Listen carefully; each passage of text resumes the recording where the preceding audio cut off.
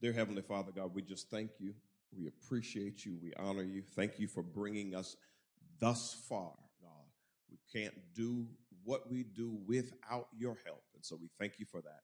Now, God, I'm praying that you would help me to feed your people, your sheep, God. Help them to not come here and leave the same way that they came. Help them to receive something that would bless them and benefit them. And for that, I thank you and praise you. In Jesus' name, amen. Amen. Let's go ahead and let's do our confession. This is my Bible. I am what it says I am. I can do what it says I can do. I will have what it says I will have. I'm a part of the Deliverance Temple, where we love by living our vision every day. We connect with our Creator continually. We confess our deliverance consistently. We commit to serve creatively. We communicate Christ's love compassionately. Father God, feed me your word. Now come on, make some noise this morning if you believe God's going to feed you. I'm going to start off by reading 4 scriptures, and then after that, I'll announce the title, and then we'll bring Mother Mitchell in to read. So this is a familiar miracle, but I'm not going to teach on it. I'm just reading it, and I'm going to go somewhere. So let's look at John 9 and 1. It says this is the tagline: Jesus heals a man born blind. It says this, as Jesus was walking along, he saw a man who had been blind from birth. Verse 2, Rabbi, his disciples asked him, why was this man born blind? Was it because of his own sins or his parents' sins?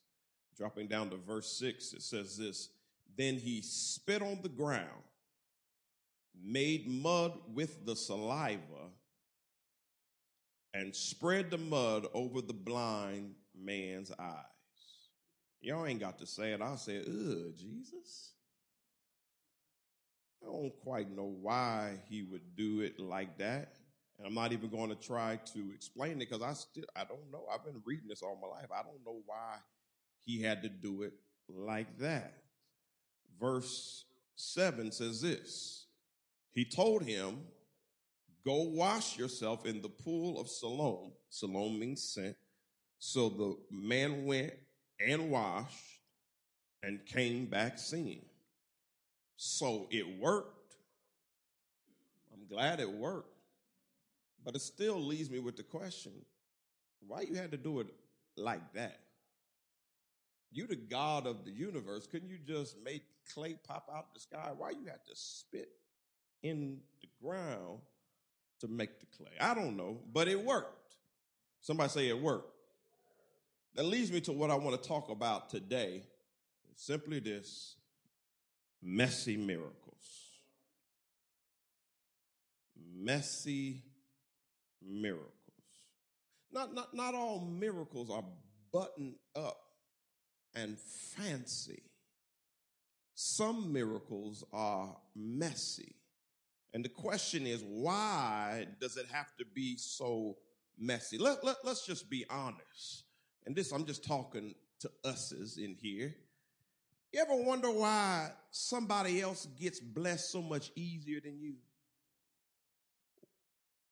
Why their road have to be so much easier? I get blessed. God blesses me, but many times it's messy when I get blessed. It's hard. I get blessed through tears. I get blessed through pain. I get blessed through issues. I get blessed through hangups. And that other person, they just seem like they float on cloud 9 all day life. Their life is a bowl of cherries. My life ain't never really worked like that. In order to get a yes, I had to get 100 no's first. In order to get one good picture to post on Instagram, I had to delete 25 of them. I don't know why it's so hard for me, but sometimes my miracles are just messy. Well, maybe, if we're being honest, maybe because I'm a little messy. You ever met somebody that's just a little messy? You go out to eat with them and they talk about everybody, including themselves. They just talk about everything, everybody.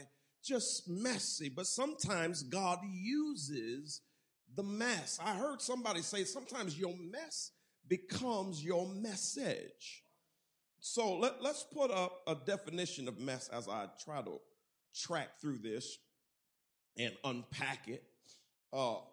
First definition is a dirty or untidy state of things or of a place. I'm going to pause right there. When I come out on Sunday morning, I try to look my best. I even try to rock my brand new Jordans today. Just try to look my best. But if you come to my house, my bedroom door going to be shut. It's not going to be shut because of Devin. It's going to be shut because there's some spots in that room that are untidy, unkept, and it's all my fault. I got some stuff I want to keep hidden. I got some stuff I want to show, and I got some stuff I want to keep hidden. Now, I'm telling on myself, but let's flip it to the Christian spectrum. Yeah, y'all saved. Yeah, y'all Christians, but all y'all got some stuff y'all want to hide. Y'all got some stuff you don't want pastor to know about. Got some stuff you don't want God to know about. Can we be honest? We all got some untidy places in our life. Now, sometimes it's because we're trifling. My mama used to tell me that word. I didn't even know how it was spelled until I seen it in a dictionary. The way she used to use it, I thought it was my middle name. Boy, you trifling. Yeah, I had some trifling ways, but sometimes it's not always about being trifling. Sometimes you're just in a hurry. Sometimes you're just busy. Sometimes things get out of hand quicker than you know. It's amazing. It's easy to wash clothes, but it's much harder to fold them and put them up. Once you put them in the washer, in the dryer, if that was the end of the job, it would be okay, but you got to take it out and put it up and put it where it goes. And sometimes life gets the best of you, and before you know it, things have gotten untidy. Same things happens in your Christian walk. I like Issa Rae, so I started watching Insecure, and I like it. It's a good show. But the more I started watching it, the more insecure I became in my walk with God. That's not what I planned on when I turned the show on, but certain things got untidy in my life. I'm saved and I'm just a social drinker. So I have a margarita every now and then, but you should have seen me on Cinco de Mayo. Something got the best of me. I didn't do what I thought I was going to do. I wasn't as saved as I thought I was going to be. The 1 turned into 7, and I didn't know I was like that, but somehow I got some untidy areas in my life. I didn't plan on it. I didn't mean it for it to happen, but every now and then I get a little messy, and so do you. Now, when I say I'm not talking about me. I'm throwing stuff out there for your benefit, so you don't have to tell on you. I just throw stuff out there. Amen. So we're one of them churches. We're not going to judge you, but I do prophetically say stuff from the pulpit that I know didn't happen to me, so I know it happened somewhere out there. Let's move on. Let's go back to that definition, and let's pick up definition number 2. A situation or state of affairs that is confused or full of difficulties. It's possible, it's a possibility that some of the mess really didn't have a lot to do with you. Could have been the spouse that you with. Could be the boss that's around. Could be the president of the United States. It could be for whatever reason, we done found ourselves in a mess. Sometimes it's our fault. Sometimes it's their fault. Sometimes it's a collective fault. But at the end of the day, the only thing I know for sure is it is a mess. So what we're going to do, let's let's go and let's look at miracle, though. So miracle is this: a surprising and welcome event that is not explicable or explainable by natural or scientific laws and is therefore considered to be the work of a divine agency.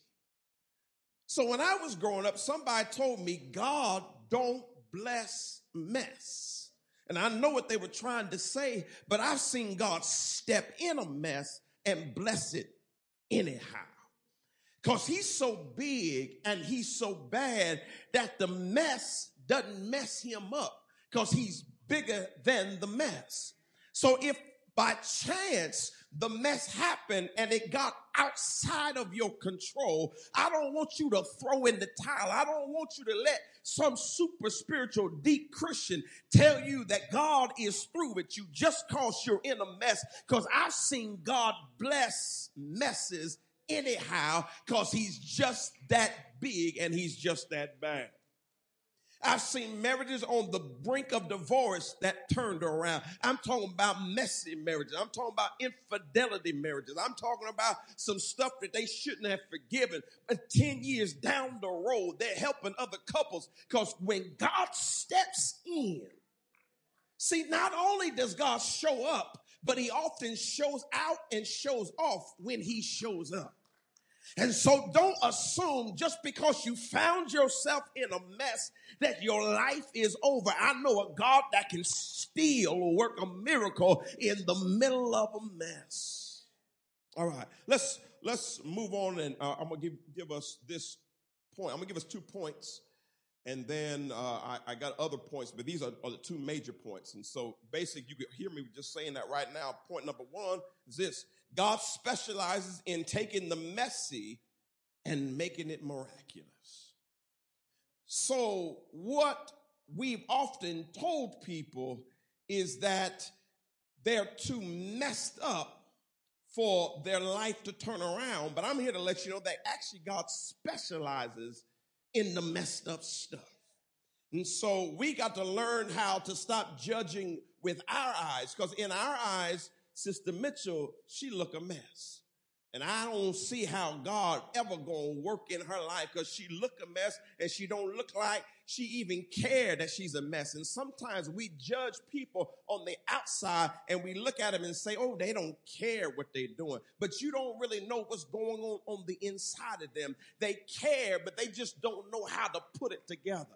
They don't want to smoke dope anymore. They don't want to prostitute anymore, but that's all they know. And sometimes they run into a Christian that looks down on them. But I'm so glad that God is not in the box of Christians. God will step out of your religious box and bless folk anyhow. He'll turn a wino into a preacher anyhow. He'll bless the prostitute anyhow. And excuse my French, they told me that you can't make a hoe into a housewife, but when God get ready, he can turn anybody into anything he wants because he's just that big and he's just that bad. And actually he specializes in the messy stuff. And I'm grateful because I'm not the perfect Christian. I'm the messy Christian every now and then, and that doesn't disqualify me from the miraculous of God.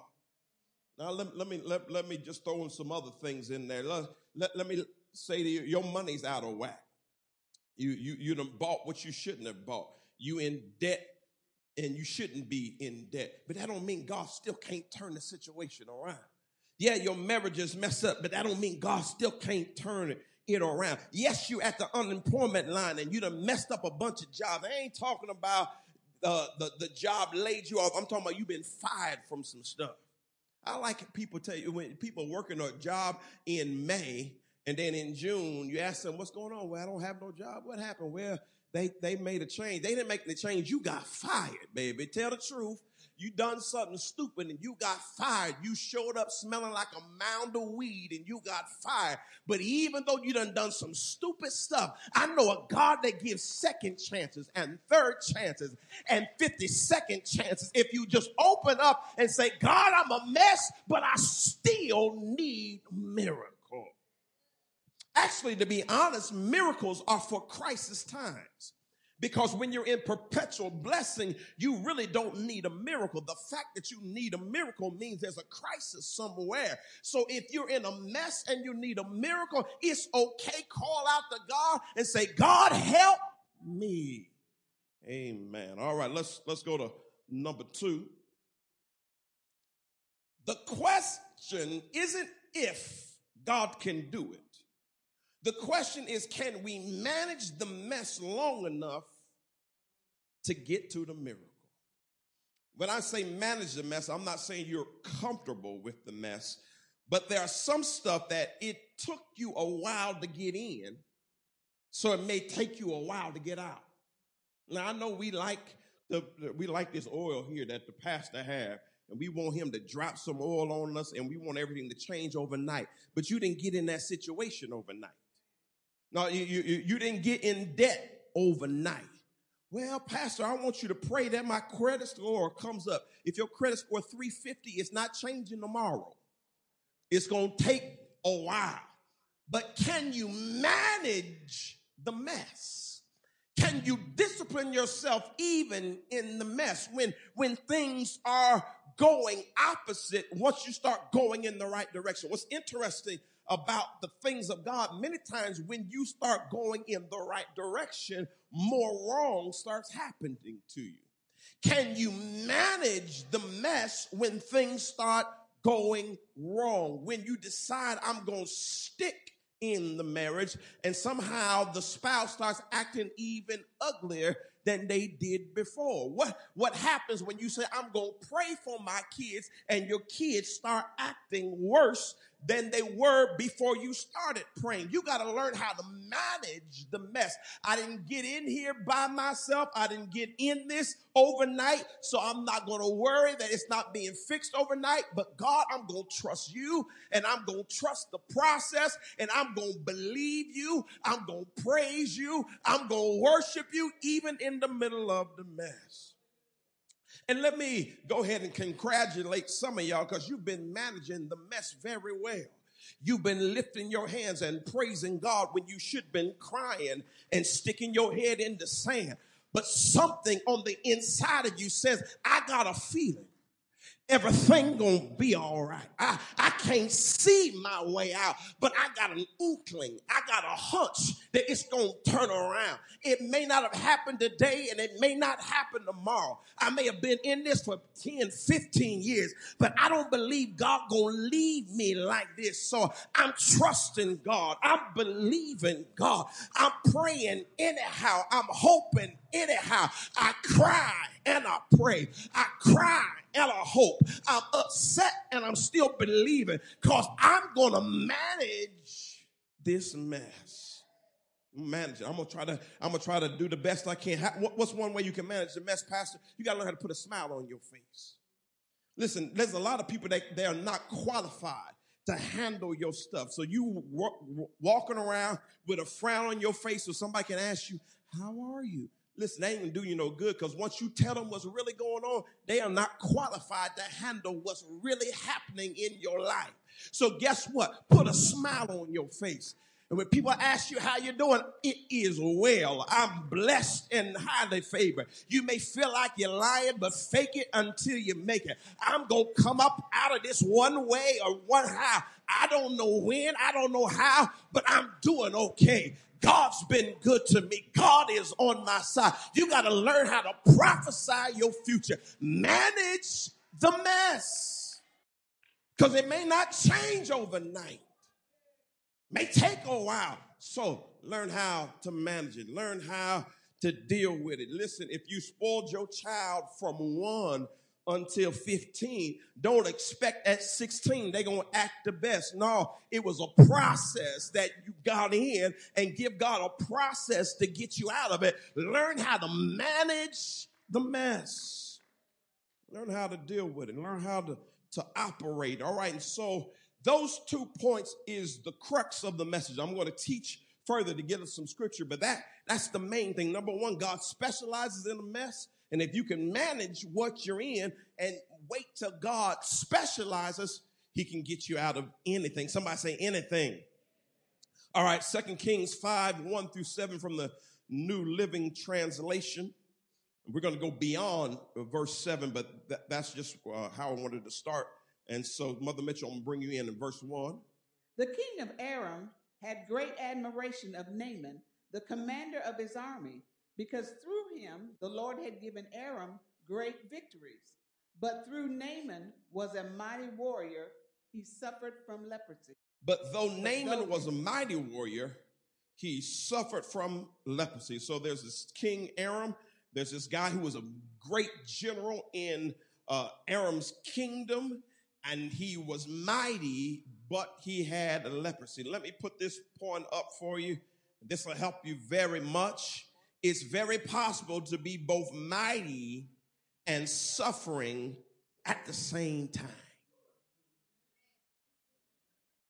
Yes, I'm a mighty man of God. Yes, I am. But that don't mean I'm not still suffering some stuff.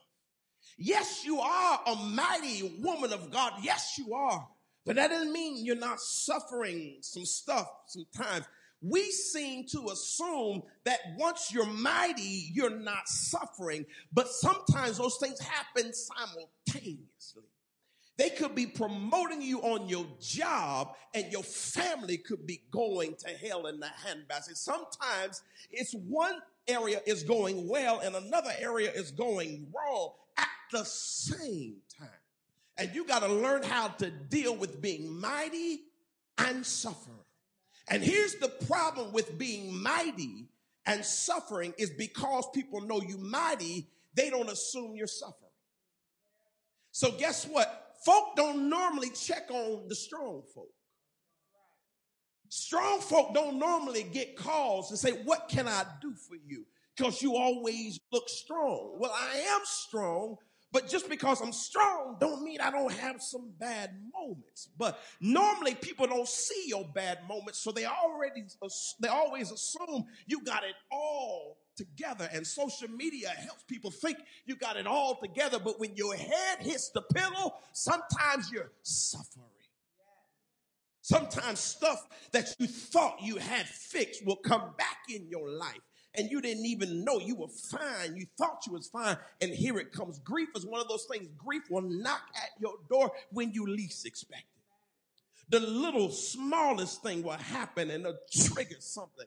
Before you know it, you can walk in the mall and smell cologne of your grandpa that passed, and it puts you in a place that you just didn't plan on being in, and you can't tell nobody because somebody's saying, why are you crying over somebody that died 17 years ago? I don't know, but right now I'm just...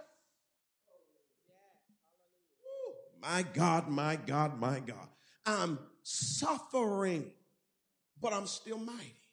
And that's why I love Deliverance Temple, is because you don't have to put on your church face here. You can come here and get the help you need. You can be crying in the pews. Yes, you're mighty. And I was so mighty that I made it here. And I sat down. But while I'm honest with God, I need your help because I'm suffering, but I'm mighty.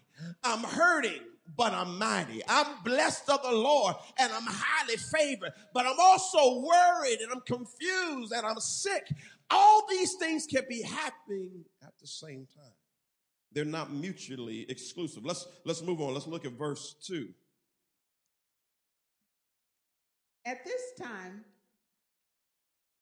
Aramean raiders had invaded the land of Israel, and among their captors was a young girl who had been given to Naaman's wife as a maid. So we're not talking about Israel right now. We're really talking about Aram. Aram is a different country, and here's this general under this country. But it says that they actually raided these Israelites, and they grabbed this girl, made her a slave, and brought her over to the Aram side. So why is that important? Let's continue to read. Let's look at verse 3.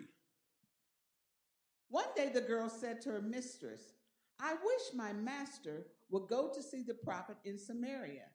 He would heal him of his leprosy. Now, let me put this point up. This is what I really love. It's often someone else in the mess that gives you hope.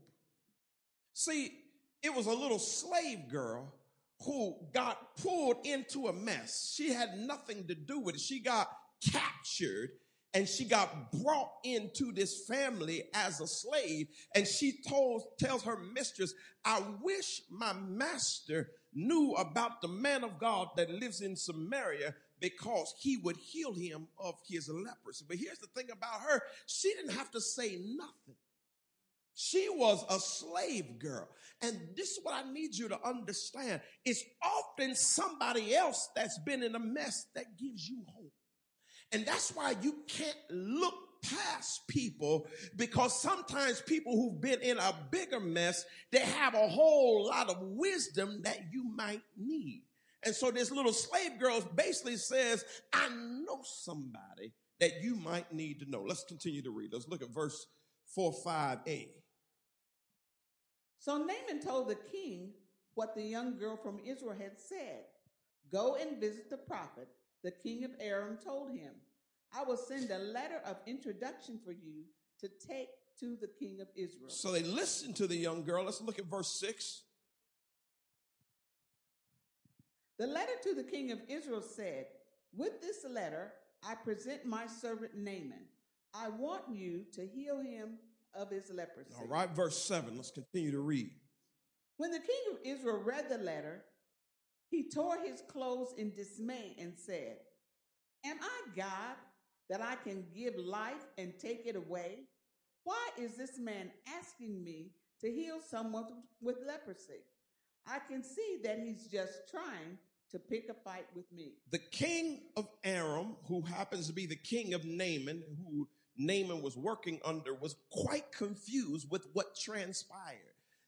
This servant girl said something about somebody in Israel that can heal. And so the king, being authority, and he had actually taken over the king of Israel, he sent him a letter and said, hey, heal my general. And the king of Israel was like, what in the world are you talking about? I can't do nothing. He must be just trying to pick a fight with me, because this is not making sense. It's not adding up. And if you would have been the king, it wouldn't have been added up to you either. So let's look at this next verse, verse 8. But when Elisha, the man of God, heard that the king of Israel had torn his clothes in dismay, he sent this message to him. Why are you so upset? Send Naaman to me, and he will learn that there is a true prophet here in Israel. I love the way this whole thing transpires. So the prophet of the land found out that the king of Israel is tripping out. Because when you tore your clothes, that meant all hope was lost. And so the prophet was like, what is he tripping out for? And he finds out the story that they want me to heal somebody, a general from over there, and the general has already raided the land and beat us up, and it's about to get any worse. And he said, don't trip. I need them to know there's a prophet here in Israel. I'm going to put it together for you with this point. Put this point up. Sometimes the mess is there just to show those in authority what real power looks like. So the mess that you're in sometimes is not even about you. It's about the folk in authority around you finding out that you hooked up with somebody that is bigger than what they know. Let me put it to you like this. On your job, there are people that don't know the God that you serve. In your school, there's professors that don't know the God that you serve. And so once it looks messy, you wonder, how did I get in the mess? The mess really ain't even about you. It's about the folk in authority around you to know that there is something that you're connected to that's greater than them and greater than you. So guess what? The mess ain't about you. The mess is so God can step in and show himself off and show himself strong. There's some politicians that don't believe what you believe. There's some folk that don't believe what you believe. But guess what? Your life is about to prove to them that there is a power that they know not of. Because once you get the end of your rope, sometimes people are looking looking, they're watching, they're paying attention to you, and they can't wait for you to fall. They see you hanging on by a thread, and it looks like you're going to fall any moment, but when you bounce back bigger and stronger, they're going to know that didn't have nothing to do with them. I wonder who they're connected to. And let me tell you, I'm connected to the living God. I'm connected to the Savior, the Master. And the fact that I'm no longer addicted, no 12 steps couldn't do it. The doctor couldn't do it, but God stepped in. The fact that I'm still married, God stepped in. The fact that I still got a job, God stepped in. The fact that I still got my mind, God stepped in. This was the Lord's doing. I couldn't do it. The government couldn't do it. My education couldn't do it. My money couldn't do it. My mama and them couldn't do it. My daddy and them couldn't do it. This was the Lord. Trump couldn't do it. Biden couldn't do it. The Democrats and the Republicans couldn't do it. But God showed up and he showed out in my life. Praise the Lord. Some of y'all are walking advertisement for the power of the Lord. My mother preached last week. My mother, late in her life, loses her husband, and she shouldn't be as strong as she is, but she's a billboard. She's a flashing billboard that even though I lost somebody, I didn't lose. My God is still here. I'm here to let you know you are a walking billboard, that God can step in and make up the difference. With me and God, I can make it out of anything. I can overcome anything. I can do anything because it's me and it's God.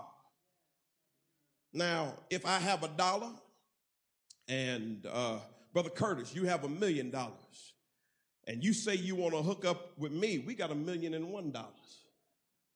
Because I'm taking what he got, because he said he wants to hook up with me. Now, I know I only have $1, but he said he wants to hook up with me, so everything he has gets connected to me. Well, guess what? In this equation, I'm only $1, but God is $1 billion. And if he hooks up with me, I get what he got because I got him on my side, and because the Lord is with me and the Lord is for me and the Lord has chosen to be with me and to step in my mess, guess what? I'm going to be all right.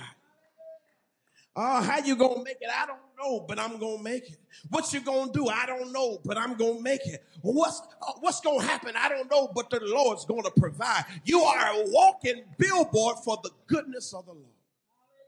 Remember in 2000, the year 2000, when me and my wife got married, and late in 99, we did not have a home. I didn't have a home for us to go to. We were going to get married March 4th of 2000. So by December, around Christmas time, we had not yet found a home. And so someone asked me, he said, where y'all going to stay? I said, I don't know. And they looked at me like, what you mean you don't know? And I was like, the Lord gonna provide. And they was like, you ain't got to be deep about everything. I wasn't trying to be deep. I don't know. I don't have it. It hasn't worked out. I done tried it, but other stuff done fallen through. But guess what? By February 2000, I was in a house, because when God gets ready to work something out, it doesn't make a difference how late in the day it is. When God steps in, he makes a way. Now, sometimes you got to get a little crazy. I remember when me and my wife, she was just my fiance at the time, when we seen the home that we were supposed to have, we thought it was, we prayed over it. And then I went back and I had to pray about this, but I felt like I was supposed to walk around the house 7 times. Now, I was hoping wasn't nobody there, because you see a black man walking around the house, the police might be called on me, but I just believed by faith, and I stepped and I walked around 7 times, and yes, the house became mine, because with my faith and with God's power, there's nothing that is impossible. Praise God for it. And then that house was a house we were renting, and we were there for 2 years, and I felt like I wanted to be a homeowner. I didn't want to rent all my life, but I didn't know how to buy a house. I barely got in the house that I was renting. I didn't know how it was going to work out, but God ended up working out. And then we got the house. And then when I told the landlord that I was leaving, she was like, oh, that's good. I'm glad you're going. And then I told her where we were moving to, and she had a funny look on her face. I didn't realize until later it was a street over from her. So she was wondering, how in the world are you renting from me today, but moving next to me tomorrow? I can't explain it, but when God steps in, he works. He works stuff out. Lady never talked to me again, got an attitude. It ain't my fault that God elevated me. I don't know why you where you are, but I know God is on my side. I'm a walking advertisement. I'm a walking billboard. And so are you. Somebody say, so am I. All right, let's look at verse 9. So Naaman went with his horses and chariots and waited at the door of Elisha's house. Verse 10.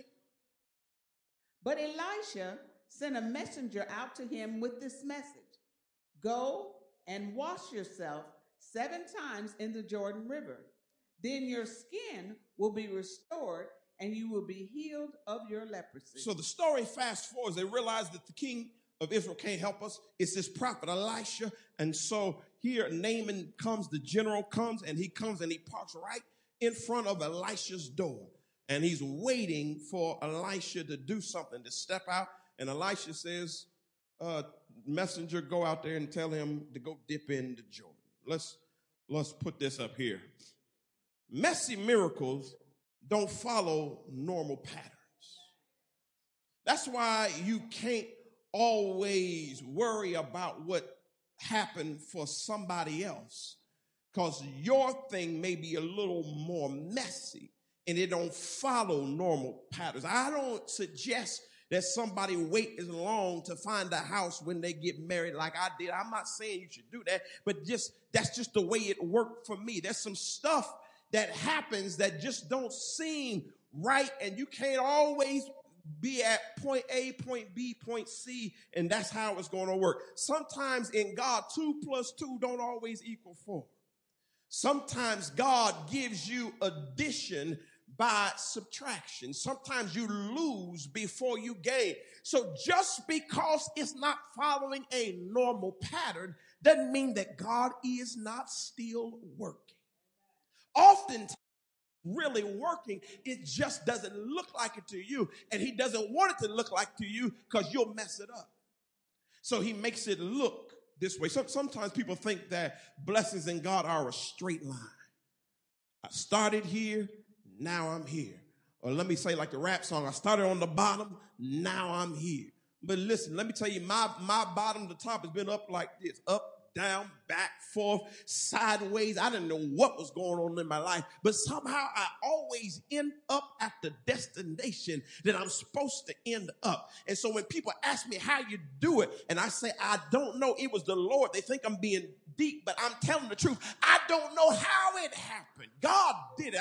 I don't understand it. It don't make sense to me, but God made it happen. God did it. God brought it out. I can't explain it. It's God. It don't always follow normal patterns. Let me throw this in there as an example. You ever been driving, maybe driving on the highway, and you sleepy, you got a little sleepy, and then you arrive at a certain place or a certain spot in that journey, and you don't remember how you got there? You're like, I didn't doze off somewhere because I don't remember passing this, passing that. I was at Fisher's one minute. I'm at Anderson the next. I'm right by the Nestle Bunny. I don't remember how I got to the Nestle Bunny. I dozed off, but somehow I'm still here. Let me roll the windows down. Let me wipe my eyes and wake up. But I'm here to let you know there's some stuff in my life that I don't know when I dozed off, but God brought me right where I was supposed to be. I can't explain it. It don't make sense. All I can say, this is the Lord's doing, and it's marvelous in our eyes. Doesn't follow normal patterns. All right, let's look at verse 11. But Naaman became angry and stalked away. Uh-oh. I thought he would certainly come out to meet me, he said. I expected him to wave his hand over the leprosy and call on the name of the Lord his God and heal me. Ooh, hold on. It's funny how we like to dictate to God how we going to get our miracle. We like to dictate to God how he gonna bless us. I went to church and pastor preached and he didn't even lay hands on me. I didn't even know you needed hands laid on you. I got caught up doing something else. Well, I ain't going back to that church. I'm mad. But maybe that's not how God wanted to do it. Maybe God was going to use one of the deacons to touch you, but you missed it because it didn't look like you wanted it to look. There's somebody, I'm sorry to say, there's somebody sleeping in a bed right now that they wish they wasn't sleeping with. Because when God showed them who they were supposed to be with, it didn't look like what they wanted to look. They wanted somebody tall, dark, and handsome. And they got somebody short, bald, and light-skinned. And they said, this can't be God. So they passed them up. But later on in life, when they with the tall, dark, and handsome one that has no emotional connection and don't know how to talk to them, they wish they would have waited on God. It don't always come the way you want it to come. Don't always look like you want it to look. But when God does it, he does it right. I'm so glad my wife didn't want tall, dark, and handsome because I sure wasn't going to be able to achieve it. 5'8" is the best I got. I'm glad she was settled for 5'8", but I'm also glad that God gave me a woman that's 5'1", so it works out for me. Let's look at verse 12. Aren't the rivers of Damascus, the Abana, and the Pharpar better than any of the rivers of Israel? Why shouldn't I wash in them and be healed? So Naaman turned and went away in a rage. Went away in a rage. Let's paint the picture just a little bit better. Brother Donald says, I want to be healed. And I say, the Lord told me to go tell you to go dip in the White River. And Brother Donald said, why can't I go to the ocean at least? Why I got to go to the dirty White River? Well, here's the question I got to ask Brother Donald. Which one of us is sick, you or me? And here's the thing, when it comes to your messy miracle, God may lead you a messy way, but I got to ask you the question, which one needs the miracle? Do you need it or does God need it? So let me ask you this question. Let me put this up. Are you mad at God because he keeps taking you through the messy route? Ooh. Let's just be honest. Sometimes we get mad at God. You may not stay mad at God, but sometimes you get mad at God. Jesus, you play too much. But are you going to stay mad at God when you're the one who needs the miracle? Yes, he takes you the messy way. And yes, you wish you would abracadabra and fix all your stuff quicker and easier. And yes, you wish you had somebody else's life and somebody else's route and somebody else's this and else's that. But at the end of the day, who needs the blessing, you or God? And if it's you, sometimes you just got to be like, oh, well, if it's going to be messy, it's going to be messy. Let me go ahead and get my boots.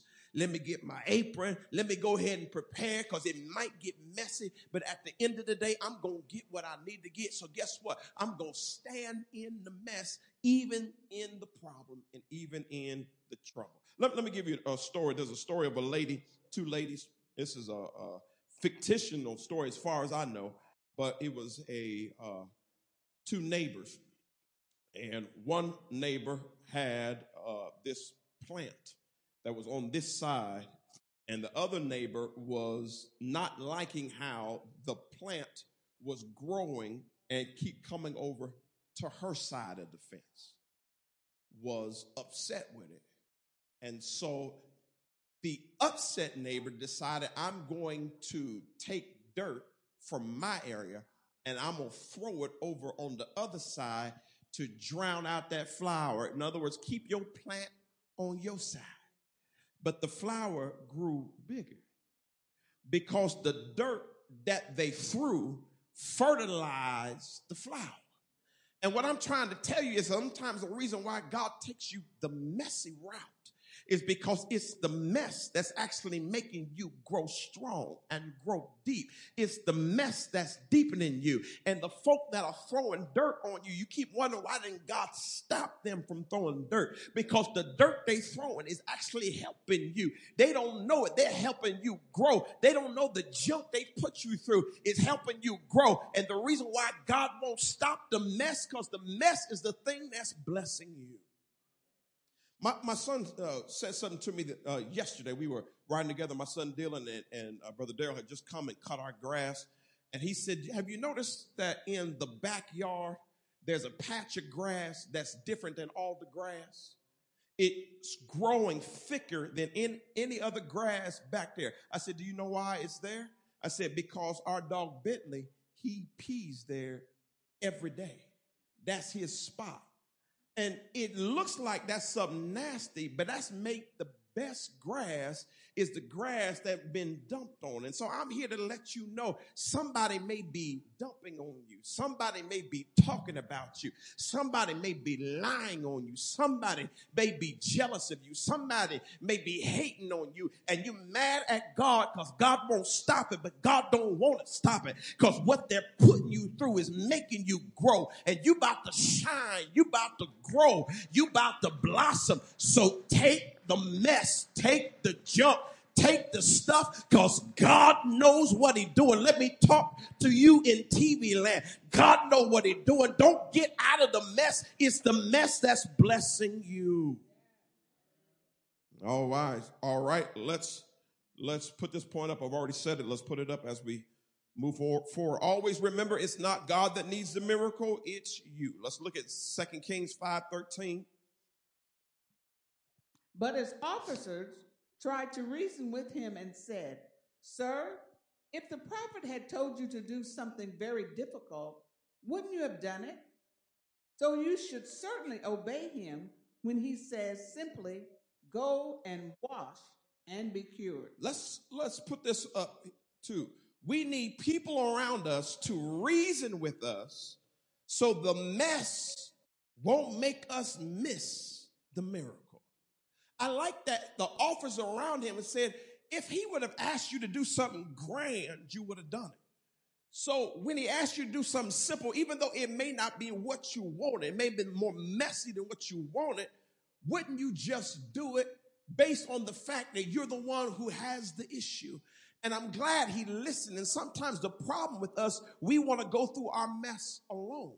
And so we don't have anybody talking to us. But sometimes you need somebody to talk to your head and tell you it's not as bad as you think. Why don't you just go ahead and do it? Why don't you just go ahead and do it? Well, they want me to do this. They want me to travel to be a nurse, not knowing they're about to pay you triple what you making now. But you mad because I can't be home watching my Netflix. You don't need the Netflix. God trying to push you into a whole nother tax bracket. You need somebody that'll talk to your mind and say, get out of yourself and do it. It might be good for you. That's why you have to have the right folk around you. When you're getting ready to quit college, you need somebody to step in your face and say, your mom and daddy didn't send you this far to get down here and quit. No, get back in the books. That's why when you're acting a fool, you need somebody to talk to your mind and say, stop acting a fool. You got to get back on track. You need somebody. And I give credit to Naaman. Naaman was the top leader in the land, but he listened to the officers around him. He listened to the people under him. And as your leader, I can never get so big that I can't reason with people that I won't call y'all under me, but don't have the same level of spiritual authority that I have. We all are in this together, and that's how we grow.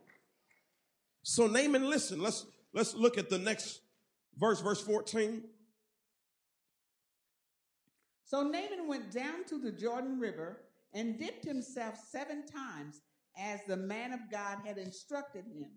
And his skin became as healthy as the skin of a young child, and he was healed. Skin came healthy. He did what the man of God told him to do. And he did it thoroughly. 7 means completion. He did it thoroughly. Stop changing the instruction, Do it just like God said do it. Do just what God told you to do. But God will bless you. And sometimes it won't look good. It'll look messy. It'll look wrong. I got to tell you this story. I'm trying to close, but I got to tell you this story. Some years ago when we were over there, my father had a desire for us to raise some money. And he didn't do it too often, but we were supposed to raise money for a church fund. They gave us several months to do it, like maybe 6 months to do it or whatever. And so I decided I wanted to give $1,000 to the project. And I was believing God. Woo! God about to hook a brother up. I gave on Sunday. On Monday, my sewer started acting up, and we had to call Roto-Rooter, and Roto-Rooter cost $100 at the most. Back then, it was like $75, and they told me I had an $800 problem. And I'm like, wait a second, God, if I didn't give my $1,000 yesterday, I would have money to fix the problem and $200 left over. That was a messy miracle. Why'd you make me give the money knowing I got this problem? And I had to fix the problem on a credit card. And for a while, I wasn't upset with God, but I was kind of thinking like, either I didn't hear you right or something, or couldn't we had the offering on a month before? It didn't add up. And guess what? God didn't fix it. I kept thinking, well, by the end of the week, God gonna turn around. I had to pay it off. I had to work and pay it off. And I kept wondering, it don't look like God ever fixed it. Went on about my business. I mean, years about business. That was my old house. I was in my new home, and something happened in my new home. My wife says that there's this man knocking on the door in the new home. We had only been there like 2-3 months. On the new home, he knocked on the door, and he said, I'm coming back here to fix your sewer. She's like, okay. And so she calls me, and I was like, I ain't called that man. I don't know who he is. He fixes it, and once he gets done, he knocks back on the door. He said, we made a mistake. The old owner called me and told me to come fix the sewer, but forgot to tell me her new address, so I came and fixed yours for free. I didn't know nothing about it. This was years later. And then I thought about it, and then God reminded me. He said, from the time you paid the $800, you have never had another issue then. Before, we was paying $100 every week. But then 10 years later, I hadn't paid them $100 after the $800 got fixed. And now I'm in a new house getting free service that I didn't even pay for. See, God fixed it for me, but it didn't look like I thought it was going to look. So I didn't know I got blessed, but I did get blessed because God did it in a messy way, but it was still a miracle. But let me keep going. Just last year, we did have some problems. We hadn't had it done again. We've been there almost 6 years. So in the 5th year, we had some problems, and we called someone out, and they were like, we're going to have to bust up the floor. The cheapest it'll be is $15,000, and the most it'll be is $50,000. And we didn't want to pay $15,000, and we didn't want to pay $50,000.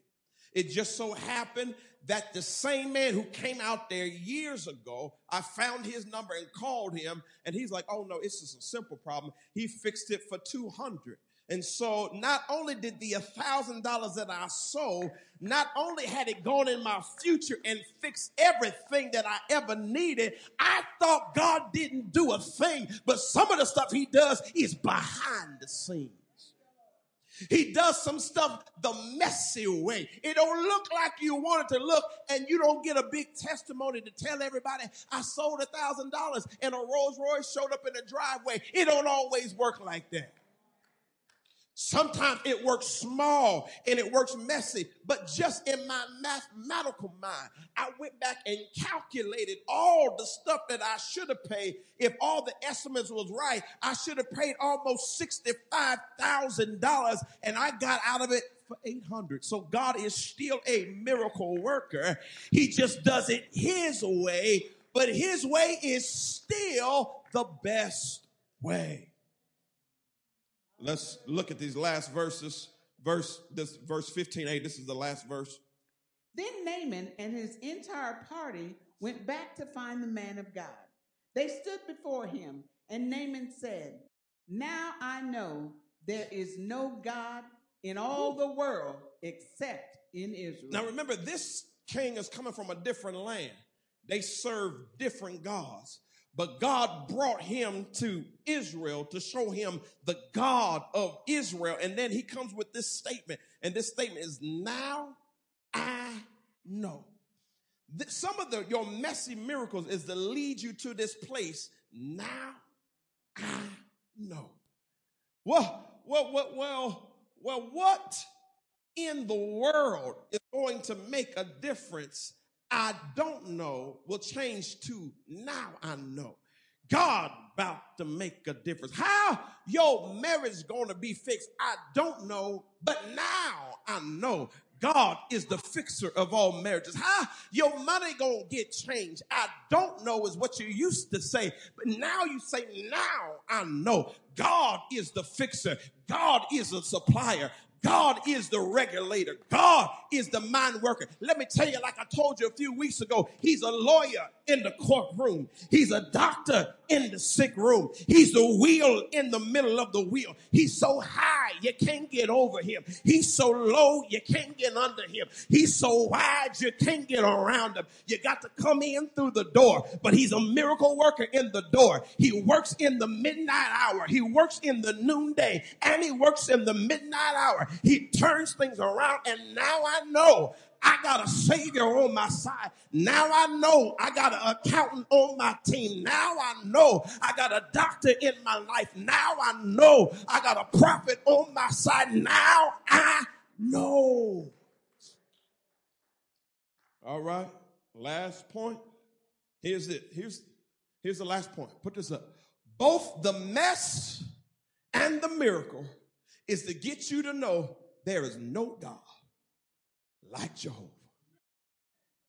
I'm not here to say that there's not no other gods, but let me say it this way: there's no other God for me.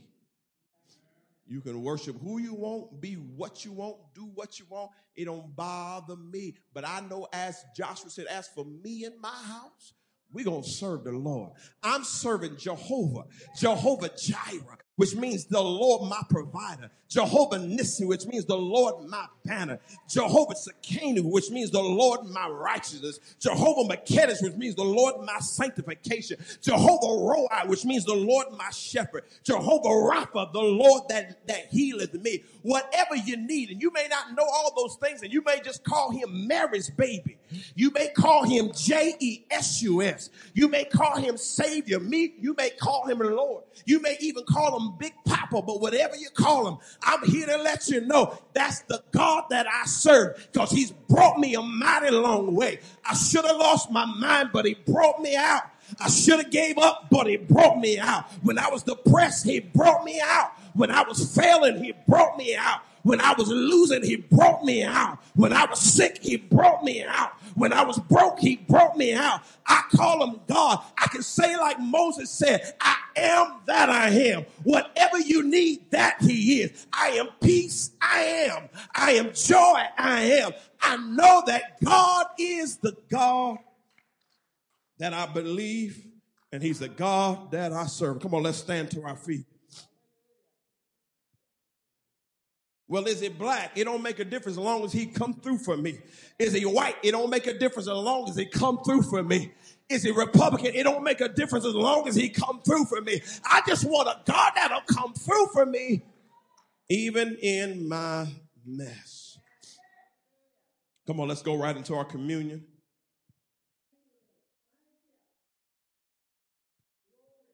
As we go into this communion, I will say this. I don't know another God that hung, bled, and died for you. Believe what you want to believe, do what you want to do, but I don't know another God that hung, bled, and died. So this reminds us of that. Let's go right into the verses. Sister Mitchell, would you start with verse 23, 11:23?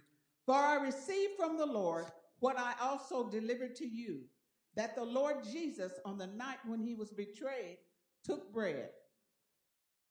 All right, let's look at verse 24. And when he had given thanks, he broke it and said, "This is my body, which is for you. Do this in remembrance of me." Come on, let's eat that bread. Sister Metro, I'll finish for you so that you can partake as well. Verse 25, in the same way also he took the cup after supper, saying, "This cup is the new covenant in my blood. Do this as often as you drink it in remembrance of me." Come on, let's drink.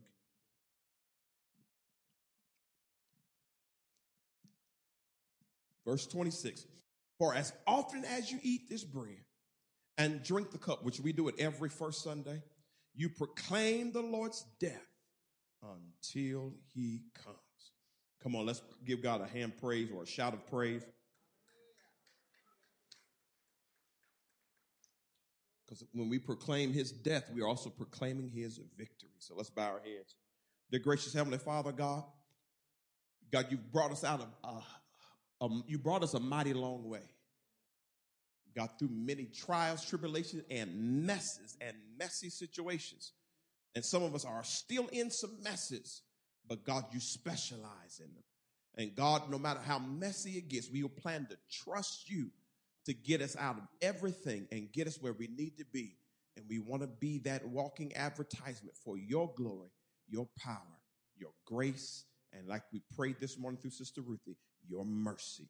And we give you praise and we love you in Jesus' name. And let everybody say, amen. God bless you all. Have a great week.